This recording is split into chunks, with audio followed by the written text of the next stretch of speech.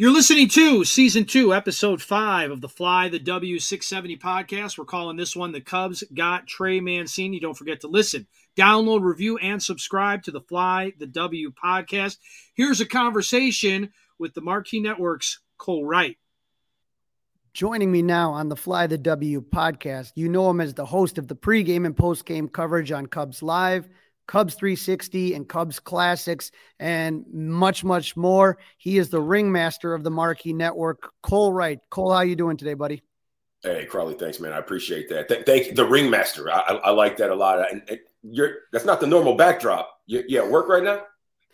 Yeah, it's always, sometimes it's wherever I can get a recording done. That's where we get it done. But yeah, not the normal backdrop, not the clubhouse, but it's funny. I was thinking about this the other day. First time I ever really was introduced. I know, Cole, you love every sport and you've covered every sport, but the first time I really kind of was introduced to you was CubsCon 2020 when they were kind of rolling out the big marquee debut. And that had to have been amazing for you because you grew up Chicago area native, right? What, Naperville, Joliet area? Yeah, born in Joliet, lived there till I was 12, moved to Naperville, lived in Naperville, Aurora, lived in Aurora more so than Naperville. My parents, they now live back in Naperville, but yeah, just lived in the area my whole life, grew up a Cubs fan. Obviously Ryan Sandberg, Andre Dawson, Lee Smith. Those were the guys that really made those first impressions on me. Whether it was Luis Salazar, Vance Law, Leon Durham.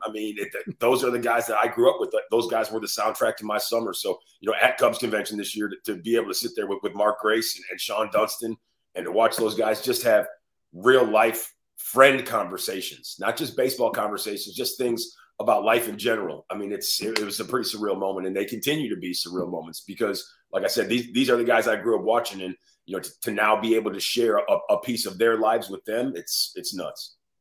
So do you remember the first time you ever went to Wrigley Field? I've been to so many different games. I don't necessarily remember the very first time I went to Wrigley Field. Early memories that you have. Earliest memories you got at Wrigley Field. I'm trying to think. I just remember when I was in high school that I would go with my dad and we would go. My earliest concrete memory, which I know probably flushed everything else out, because I know I went to Wrigley Field before the All-Star game.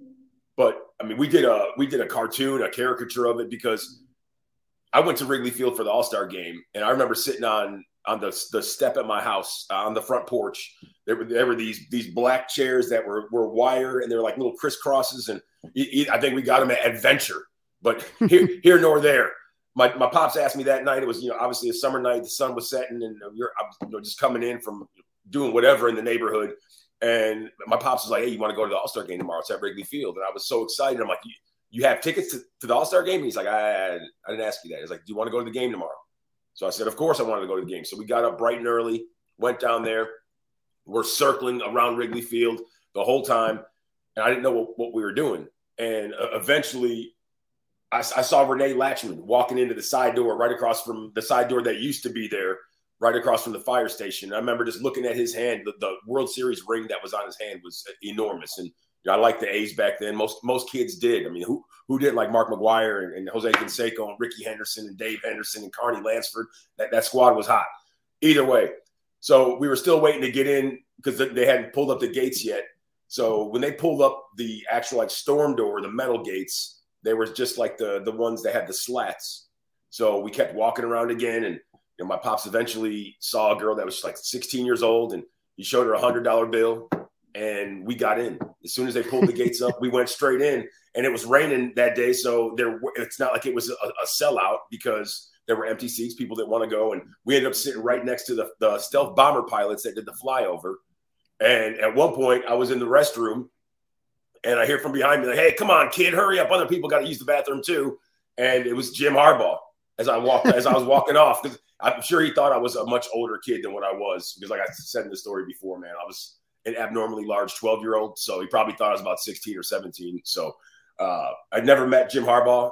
To this day, when I get the chance to meet him, I want to be, "Hey, did you enjoy that All-Star game?" Like if he wonders how I knew he was there, I'm like, "Oh yeah, I saw you on the Jumbotron." but we all know there was no Jumbotron there. I don't know if he would know that or not, but either way, yeah, that's my first solid concrete memory. And I think it really did flush all my other memories of Wrigley Field out of there that came before that, because I mean, it was such a memorable day. Ricky Henderson threw my dad a ball. I mean, he dropped it. So that's a pretty darn good first memory, because God, it's been since 1990 since we've had an All-Star game at Wrigley. So hopefully soon, right? Very soon. So hopefully. You were talking, you were a big kid, and you know, you all of a sudden kind of burst on the Waubonsie Valley Chiefs baseball team, right? You pitched, and not only that, you were a hitter. You still have the record for game-winning hits, 9 out of 30 in a 32-win season. So like a third of the games, you hit the game-winning hit, Cole. That's pretty amazing. Come on. And I still have it for a career too, 14. That means that I was either really clutch or there haven't been a whole bunch of clutch dudes that have come after me in, I don't know, 20 years or so. But I like to play with the game on the line. I mean, you want to go out there, you want to win the game. Like when you're a kid, you always dream like, hey, like bottom of the ninth, down by 1, 2 men on, let's go get it. And it's not always that scenario, because you know that you could have the game-winning hit like in the first inning. I mean, if that's right, how it goes down. But either way, to be able to say that, you know, you have that distinction, it just, to me, I feel like I always try to play hard, and I always try to play to win. So if that is any kind of proof, then maybe it is. But I mean, like you said, I was a closer too, and I feel like when the game was on the line, like, let's go, like, put it on my shoulders, let's go get it. And it's just, I feel like that makes everything that much more fun. And I feel like that's just the competitor in me. And I feel like when you watch baseball and you're able to do a pre and a post game show, and you're able to navigate the waters and lead fans into that game, I feel like every day it's like a new, fresh competition. And it's fun like that, because it is different every single day. No matter if you're playing the same team, you know, 3-4 games in a row, it's still different every single day. There's subtle nuances that you can touch on that from day to day, you know, can captivate the fan and reel people in. And that's what we try to do. Now, you then go to college. You were at the University of Tennessee Martin, and you played some ball, and then you transferred to Briarcliff University, and you started worked towards a degree in communications. When did you kind of have that in your head that, hey, you know, I might want to do something as far as broadcasting is concerned? Well, I did that when I was in junior college. I thought I was going to be an investment banker like my brother, which would have been bad for everybody who would have invested with me. I would have had a lot of cats knocking on my door under the cloak of darkness. But yeah, you know, sophomore year of college at Waubonsie, we had the ability to work off our spring trip. So when we were freshmen, we just worked at the concession stand, or, you know, help pull out the bleachers, or were referees at the volleyball games. But as a sophomore, you had the opportunity to either call the games or run the shot clock, and not necessarily call the games, but be the PA announcer or run the shot clock. And I didn't really feel like running the shot clock, because, you know, basketball is really not my thing. It wasn't then. It still isn't now. I feel like there would be some shot clock infractions, and people would be looking at me in the middle of a game. So I didn't want that. So I said, you know what, maybe I'll just be the announcer. And, you know, I started getting into, you know, the starting lineups. I feel like, you know, being a kid in the 90s in Chicago and watching the Bulls do what they do, and seeing the starting lineups, you know, at the United Center or Chicago Stadium, you know, those are pretty special. Like anytime you hear Sirius and the Alan Parsons Project, you know it's about to go down in Chicago. So that's one of the things that made me want to change my major, you know, continue that, and finished up at Briarcliff, which, you know, lucky for us, we had a fantastic mass communications department. We were right up the street from Gateway Computers. I know those who are old enough know what Gateway Computers are. Yeah, but they gave us a integrated multimedia lab that was next level. I mean, Creighton modeled theirs, I believe, after ours, and it was exclusive to the mass communications program. So, you know, we had, you know, back in 2001 and 2000, we had the dual screen computers. We had all that. So you could, you know, the linear editing. So you could do all that ahead of schedule. So I feel like we weren't as ahead of schedule as the kids are now, because they can edit on their phones and shoot everything on their phones and do everything from whenever they want to get started. But we did have, I feel like, a little bit of a leg up. And the ability to do that and have an internship, right up the street from school, which was crazy because I went to school in Iowa, I interned in South Dakota, and I worked in Nebraska, and each place was 10 minutes apart. So I was right in that triangle. And it, after that, I came back home and eventually got a job, man. It's time to get to work. Yeah, and that first job, NBC in Baton Rouge, Louisiana, covering LSU and the Saints. No, that was the third. That was the third job. Third job. That would have been fantastic if that was my first job. Yeah. Essentially, if that would have been my first job, that would have been unbelievable. But my first job was in West Texas, covering all the teams that were on the TV show or the movie Friday Night Lights. I covered San Angelo Central, Odessa Permian, Odessa High, Midland Lee, all those schools, and got to see Colt McCoy. He went to Tuscola Jim Ned. I covered him his senior year of high school, and that dude's still in the league, which is crazy. Shout out to Colt McCoy for doing his thing, man. And so then I went from one place in Texas, from San Angelo, Texas, to Tyler, Texas, and was only there for five months, and then I went to Baton Rouge. Yeah. Nice. And so, that gets you, LSU and New Orleans. So now that's, obviously kind of much bigger level. And then you get to go to the NESN, the Northeast Sports Network. So that's the Boston Red Sox and the other Boston teams, Celtics, Bruins, and Patriots. You're in ESPN, jack of all trades. You go to Fox Sports in Los Angeles. So when I think about this here, you've covered the Red Sox, the Cubs, and the Dodgers, three very big, epic franchises right there when you think about baseball. What do you think the differences are between the fan bases of the Red Sox, Dodgers, and Cubs? What kind of would you say sets Cub fans and kind of the media surrounding the Cubs apart? The funny thing about it is I feel like Cubs fans are a blend of Red Sox fans and Dodger fans. I feel like when it comes to the diehard, Red Sox fans are always diehard. Sometimes it's to a fault. They'll boo their own players. We've seen that in Boston. We've seen that in New York.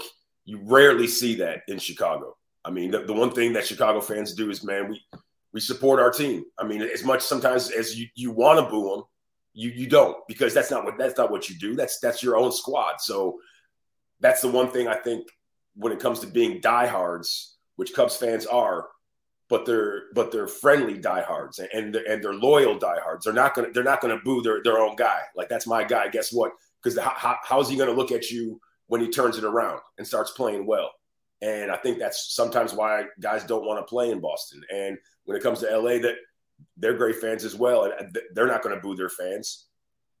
But I feel like the energy that they bring to the ballpark is the same energy that Cubs fans bring and have brought for years, more than any other franchise for such a string of consecutive seasons. And I just feel like, to me, Wrigley Field is my favorite ballpark of all time. Dodger Stadium right behind it. Fenway Park, not so much. But there's other ballparks and there's other reasons why I just feel like it's small, and maybe it's just because of when it was built. But Wrigley Field was built right around the same time, if I'm not mistaken. 2 years after. And it's a lot bigger. I just feel like everything about Fenway is just, and when I worked for the Reds, and no disrespect, I mean, it's a fantastic ballpark, rich in history, but there's just little things about it. Like, I felt like as a historic of a ballpark as it is, there's corporate signage everywhere. And that's the nature of the beast, because you see that at every single ballpark, and you're going to start to see it on uniforms as the years go on. But I feel like there just could have been just a little less. But like I said, epic ballpark. Having gone there before and having taken batting practice there before, and and with the metal bat having gone yard, it's pretty special to see and to think what goes through a guy's head when he's taking hacks, in live action there, because it looks really close. It's only 318, easy. But then you're going to bang some off the wall, and sometimes you're going to swing straight under fastballs, because I feel like a ballpark can't do that to you. And that's that's what Boston, I feel like it is. But getting back to the Cubs fans, I feel like they're a mix of both. They're a mix of Boston and LA. And I feel like you take the best parts from both of those teams. And I feel like that's what you get in a Cubs fan, the best of both worlds, and even better. So forever, there's been a lot of us that have been asking for a Cubs network. And finally, the contracts come up and Marquee Network is born. When you heard about that, did you know right away, like, I'm going to try to see what I can do to get in on that? Was that something that you were excited kind of jumping at? Absolutely. I mean, I knew that from the very first time I heard it. And that was, 5-6 years ago. I mean, this is, before the World Series. I mean, there was always rumblings that there was going to be a Cubs network. So I always said, I mean, hopefully at some point I'll be in a position to where I'll be able to go and get, a position there. And that's what happened. And, the way things go and the way things work, it worked out perfect for me because, as a kid that went to Wrigley Field and used to live right down the street from Wrigley. And I mean, obviously has pictures with my mom and dad when I was a kid in a Cubs hat when I know I was probably about 4 years old at the Sears Tower.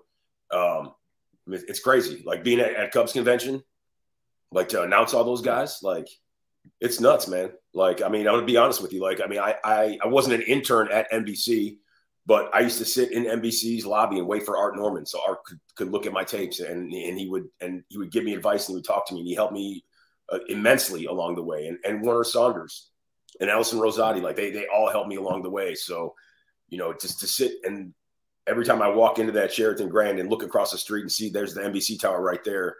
And I used to sit and wait for those guys. And I used to wait tables at Bandera, so from waiting tables on that second level, right above the Timberland store at Bandera to, waiting around at NBC to hosting Cubs convention. It's surreal. Yeah. And it's fun for me because, it's just like you guys have such a great team at Marquee.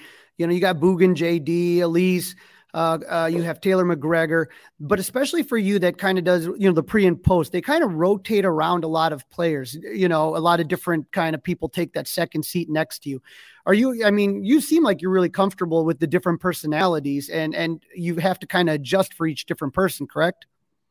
Yeah. I mean, I look at it like it's just like when we're watching the game or we're getting ready for a show. I mean, it's just like how we are, backstage, so to speak. Those are my guys. And I know that some guys are going to be more high energy than others. Some are going to want to talk more in a highlight. I'm going to need to involve this guy a little more, this guy a little bit less. And I feel like, it's one of the pieces of advice that I always give to, kids in college that do the same thing, that want to be, that are aspiring broadcasters. I always tell them when you're done with school or even when you're in school, if you can wait tables because it helps you with interview processes, either way. But it helps you because some tables want to talk. Some tables don't. They want to know what's the fish of the day, what's the soup of the day. They just want the bare minimums. And sometimes you have to pull more out of tables because they do want to engage, but they're not necessarily going to be the ones that are going to initiate it. So I feel like that's how the interview process goes along too. Like some people are going to be good interviews. Some people aren't going to be good interviews. Some people are going to be better interviews when you meet them down the road.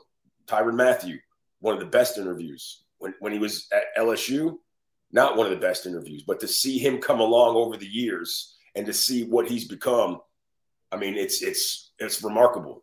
So I feel like that's one of the things that I would always say, like when it comes to just like giving out advice, kids, go get a job waiting tables, even if it's only for 2 months. You might find out you can make a whole lot of extra money, and it's a lot easier than doing some other stuff. And I would always tell young cats too, that first job, if you can avoid being a news anchor in addition to being a sports anchor, do that at all costs. Because some jobs you'll get, okay, you can be the weekend sports anchor, but then you'll have to host or you'll have to do news 3 days a week, which means you'll have to do elections and you'll have to do, emergency situations. And one of the first things to get cut in local news is sports. So one of my pieces of advice is, do sports. If you can find a job that's 5 days a week, sports, go ahead and get it, man, and take it. No matter where if it's at a small market, go ahead, man, because the small market I started out, like I told you, man, it was 197 out of like a potential, I think 213 markets.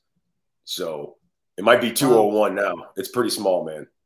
And I got to tell you, I saw that viral video. I don't know if you saw that of the sports anchor doing the weather when there was a hurricane or something, and it was absolutely. I was dying. I had to do that. I was on top of it. And my wife and my mother-in-law always make fun of me because in Baton Rouge, when Hurricane Ike came through and Hurricane Gustav, I was on top of a Walmart with a camera, like videoing people in line for MREs, meals ready to eat. For the military was out there, and like to me, it was nuts. I'd never been, in a hurricane before, and I mean, it was there was a legit calm before the storm. I was driving into work, and I was the only car on the road because we had media passes to be on the road, and there was nobody on the road for 5 minutes. I sat at a stop sign for 5 minutes and watched it just back and forth.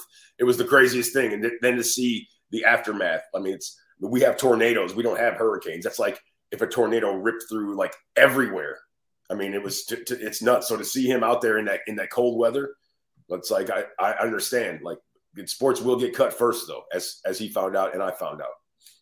Now, one thing that's kind of cool. This is a true story. I got to walk Lee Smith and Ray Burris back to Club 400 Chicago. There's a little kind of place that we have around there, and I was watching the end of a game with Lee Smith and Ray Burris, and they're kind of talking as the game's kind of happening about everything going on. Do you see yourself, do you have those conversations during the game? Like, is it fun? Do you get to like watch the game, say with Dempster or Sud or Cliff Floyd, or is there a lot of talking going on? And do you pick up a lot of different things that when they're watching a game with you?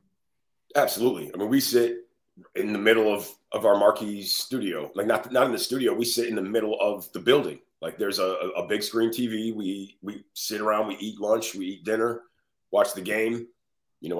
For me, I normally change back into comfortable clothes, whether it's, in the summertime, it's shorts and a hoodie. And when it's not summertime, it's jeans and a hoodie. So, that's primarily my uniform. So I change back into that. And then I'll change back into a shirt tie and a sport coat, the top half of what I wore for pregame. And then we'll do the seventh inning hit, the FanDuel hit. Like, okay, what's the line looking like? What do you think? Over under 2.5 runs for the remainder of the game. Like, whether it's Cliff or it's Demp or whoever it is with me. We'll do that, and then we'll go back and we'll finish watching the game. We'll probably bottom of the 8th, we'll come back out, get mic'd up again, and we'll be ready to roll. It's like I said, it's something else. And so, kind of circling back to where I started, first time I see you 2020 Cubs Con, you're just kind of on the stage waving your hand, with the rest of the crew. And then all of a sudden, no Cub Con. I mean, you had a weird year to kind of start a network as far as the pandemic, no fans in the games and all that stuff. But now you're sitting here and you were emceeing opening ceremonies. And you kind of touched on it a little bit before, just how amazing is it to just kind of be behind the scenes with, I mean, you're talking Fergie Jenkins, Billy Williams, Lee Smith, Ryan, all those guys. I mean, that just has to be electric for you to kind of be there, like a pinch myself moment. Without a doubt. And I feel like every time I get to interact with those guys, like I've got a picture that's right there from our Icons of the Ivy show, where it was Andre Dawson, Ryan Sandberg, Billy Williams, Lee Smith. Who else? Who am I forgetting? Fergie Jenkins, 267 complete games. I mean, how do I forget that off the top? I mean, but it's right there. And for me to sit there and be in the presence of greatness. I mean, these guys are just, you go around the horn and just think of all the accomplishments that they've been able to check off the list. And I mean, just to be able to talk baseball with all these guys whenever. And, I mean, Fergie comes through and he does shows. And he came through one day and he gave Carlos Pena a Fergie Jenkins wristband with his face on it. So he comes through in the middle of the show because Fergie was going to a game, and Fergie can do things like that because he's a Hall of Famer. Like we said, 267 complete games. I mean, like I said, most cats would really want to pitch 267 games, period, let alone 67 CGs. I mean, just that's mind-boggling. But so he walks in, gives Carlos a wristband, and I kind of look off, and I'm like, oh, okay. Fergie, it's cool. Don't worry. I didn't want one of those wristbands either. A Hall of Fame wristband from a Hall of Famer. So the day goes by. Next day we're doing the show. Carlos and I. In walks Fergie. Gives me 2 wristbands. Oh. I mean, the fact that he would come back and not even just give me 1, but give me 2. And he's like, hey, give the other one to your daughter. And I mean, just to have stories like that, like, my daughter has all these things that she sees, and I think she's starting to realize, but now that she knows, like, hey, this wristband was given to my dad by the actual dude on the wristband, Right. And I mean, just to be able to have conversations with Billy. I mean, Billy Williams and I sat at spring training last year, and he talked about how he and Willie Mays and Willie McCovey and just a whole bunch of different guys would go down in Mobile, and they would have batting practice before spring training. And they didn't have an L screen, so they'd pitch to each other, and they'd have to, spray it around. You couldn't hit it up the middle because you didn't want to hit one of those future Hall of Famers. But could you imagine just like riding as a kid, riding your bike by that baseball park and seeing all those dudes out there taking BP? Like, what? And just the fact that he's sitting there telling me these stories. He told me a story how him and his brother barnstormed with Satchel Paige, and Satch gave him each $5 to go get on a train back in the day. And it's like, what? I mean, you're hearing these stories about, I mean, it's like 6 degrees of separation, but only 2 degrees of separation from baseball greatness, It's like you're hearing a story from a baseball legend like Satchel Paige from Billy Williams, one of the best left-handed hitters of all time. So those moments never get lost on me. And, to be able to have those and be able to share some of those moments with those guys and make moments that I'll be able to share with my daughter and she'll be able to share when she gets older. It's pretty neat. No, Marquee is on literally 24/7 in my house. Is probably the only thing I watch. I was just wondering. I'm sure you're sick of hearing my voice then, man, because sometimes if I get home and it's on sometimes, I'll make sure I turn it down. So I'm like, I'll leave it on, but I'll turn it down. So I'm like, I can't hear my own voice all the time like that. Well, you're going to laugh because I always tell my wife, I'm going to do an interview with so-and-so, and most of the time doesn't really do anything. But when I said Cole Wright, she's like, I know him. How do I know him? I'm like, he's the guy on the TV all. So she's all laughing and excited about that. But, obviously the pre and post games are kind of when you're center stage, but what would you say are some of the other programs that you've hosted that are some of your favorite? Like, what do you really like? Man, I really love this program. I really think this is good content. Well, I mean, Icons of the Ivy, every single installment, and most recently, we have one that's getting cooked up. Mark Grace and I sat down, and it was scheduled for a half an hour, and I'm like, there's no way we're only going to be able to go a half an hour, and they had to cut it short at an hour, but we could have easily gone 2. I mean, it's going to be fantastic because Gracie, I mean, he has a story for everything, and he's a great storyteller, and I love Mark Grace, man. He's one of the guys I grew up watching. I mean, I played first base, not left-handed, but you still watch how he went about his business, man. The cat could swing it, and he's always he's a ball of energy when he comes through, and he's always fun to do shows with. So once again, these guys that I grew up watching as a kid, like if I could go back and tell 11-year-old version of me, 10-year-old version of me, like here's what you get to do when you grow up, like. I think that version of me would be pretty tripped out.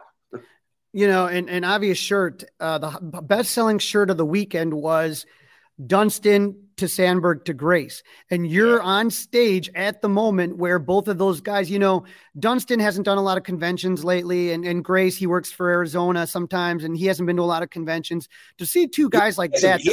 Gracie hasn't been to one convention since he left the Cubs.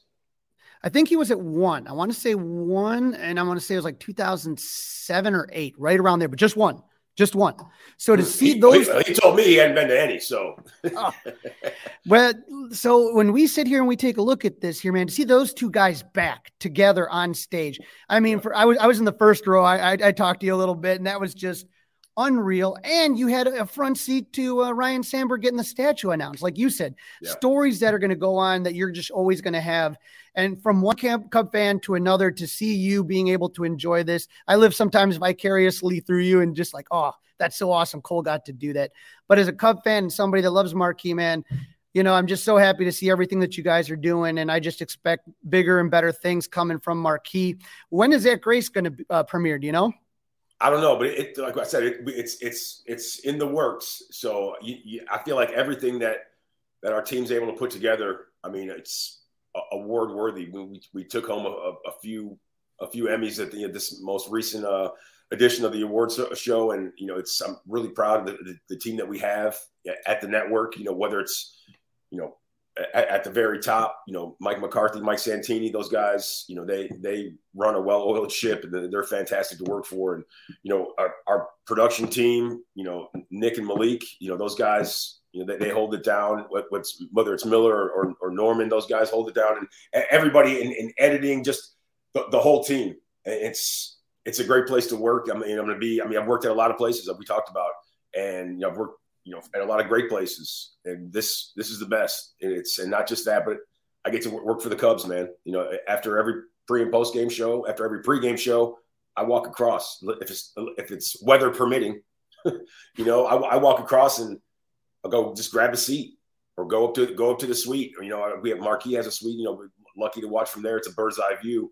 Or, I'll go into the booth, and to be able to do that.